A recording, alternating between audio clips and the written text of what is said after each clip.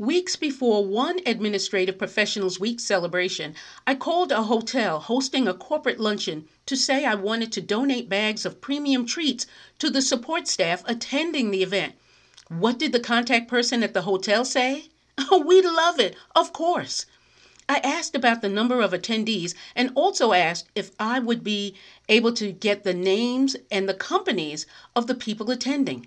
I did get the number of attendees because I needed to know how many tote bags to create, but I wouldn't get attendee names and companies they represented. I figured that by adding my business card to the bottom of each tote bag, there'd be strong possibilities for future orders. The Wednesday luncheon came and went, and I called my contact on Thursday to hear results. He said the bags were distributed and leftovers were given to his staff. Leftovers? To his staff? That wasn't approved by me. And the future proved fruitless, as not one call arrived weeks, months, or even years after the luncheon. I wasn't crushed, but I did learn yet another lesson, this time about choosing events and reasons for donating gifts and gift baskets. Like anything else, there's an art to providing donations, one that delivers results, that includes orders, and much more. That's what we'll explore in this episode. Stay tuned.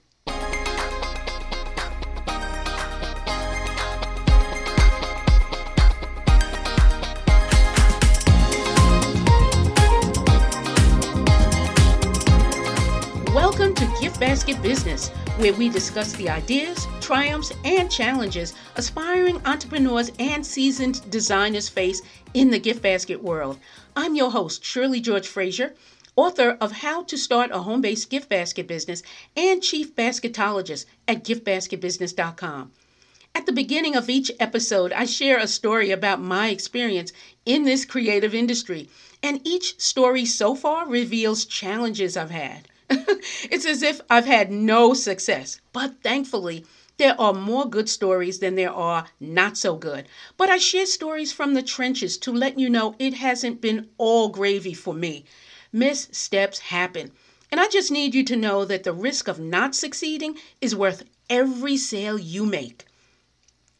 Having a gift basket business means that you're now a magnet for donation requests.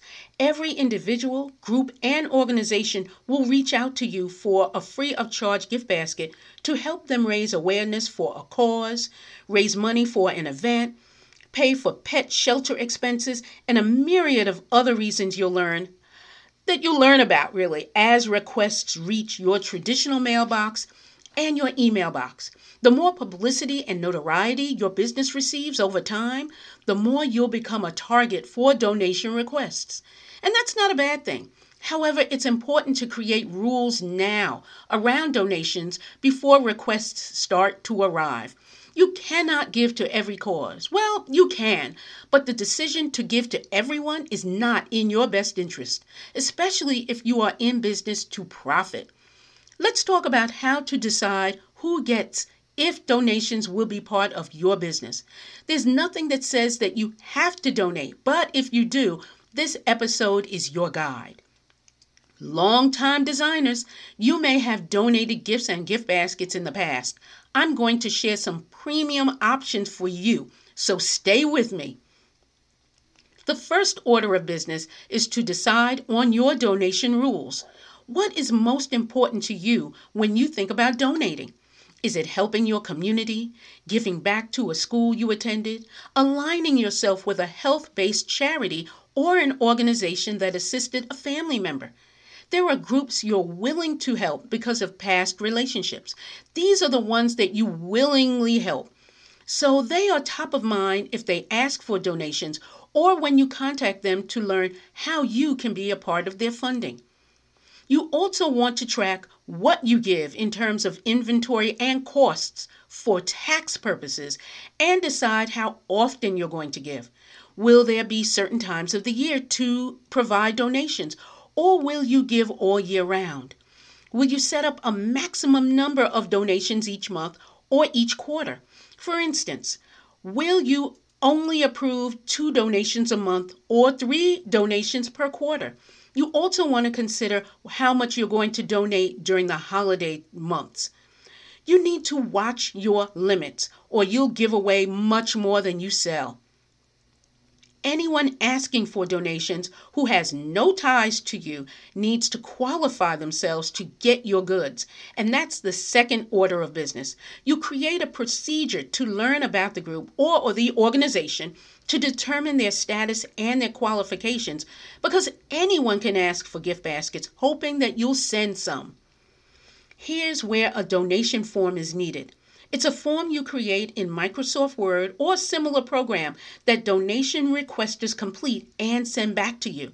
And from that, you'll decide if the group is approved or denied. The donation form, it's a great tool because anyone who truly does not qualify, they're not going to complete the form. If you search online for the term donation form, you'll see documentation you'll want to include on your own form.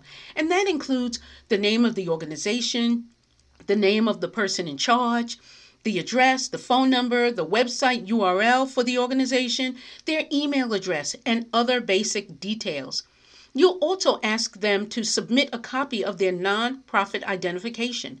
You also want their reason for donation, the date they want the gift basket available. You want to know the pickup time and date because they ought to pick up the gift basket donation.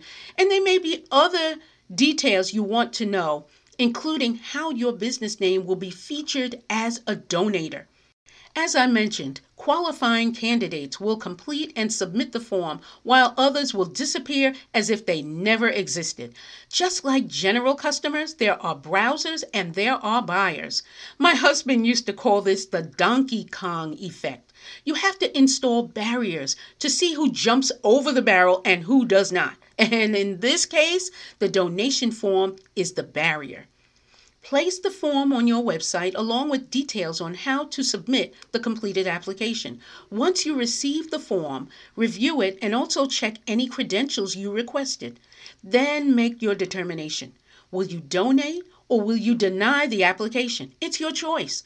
If you decide to comply, contact the requester by email, letting them know that you accept their request, and ask them to call or respond by email to confirm all details on the donation form. The way you decide to market your donation is up to you, but it is a good move to market your participation. If you decide to pass, send the requester a short email thanking them for considering you, state that you're unable to comply this time, and suggest that they submit again in the future. That's it. Denial is a business decision, not a personal one. So don't feel guilty and please don't let it rip your heart. No one feels that way when they deny you. You just move on. Longtime seasoned designers, let's talk about upping your donation strategy. You're familiar with what I just shared with beginners, so your mission now is to be the face behind or next to your beautiful gift baskets by attending events where your donation is displayed. I'm talking about special events, black tie gatherings, summer soirees, parties that are attended by people considered in the high-class categories. These events are plentiful at holiday time, but also occur at any time a group's annual gathering is planned. When receiving a donation request from such groups, there's one thing you must get, and that's an invitation to attend the event. That invitation is usually solo. You'll be going by yourself, and it's free of charge because of the donation. So don't expect to bring someone, although it may be wonderful to do so because that person can act as your photographer. If your gift basket gets in without cost, so do you. What's the point of your gift basket's ability to attend without your ability to schmooze with attendees? That's the least you can request and the least the person in charge can provide. But what else may be available?